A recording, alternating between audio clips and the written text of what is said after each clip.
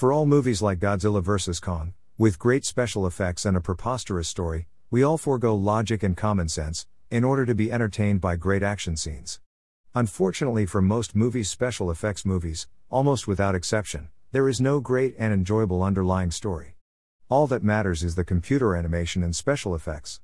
Everybody respects the software developers who create great action scenes, and in the case of the new movie Godzilla vs. Kong, fight scenes between Godzilla and King Kong are spectacular. However, like always, there is no real story that makes much sense. This time around we are told that there is a part of the planet Earth that is called Hollow Earth where huge creatures like King Kong and Godzilla have come from. In most of the previous movies, the explanation had something to do with a nuclear accident that revived prehistoric creatures from millions of years ago. I would have preferred this idea instead of a bubble in the middle of the planet Earth, as would most fans of the Godzilla and King Kong movies.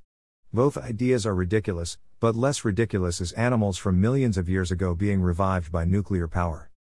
Returning to this new Godzilla movie are the two of the actors from The Bad Godzilla, King of the Monsters, released in 2019, including Millie Bobby Brown and Kyle Chandler. New actors include Rebecca Hall, Asa Gonzalez, and Brian Tyree Henry.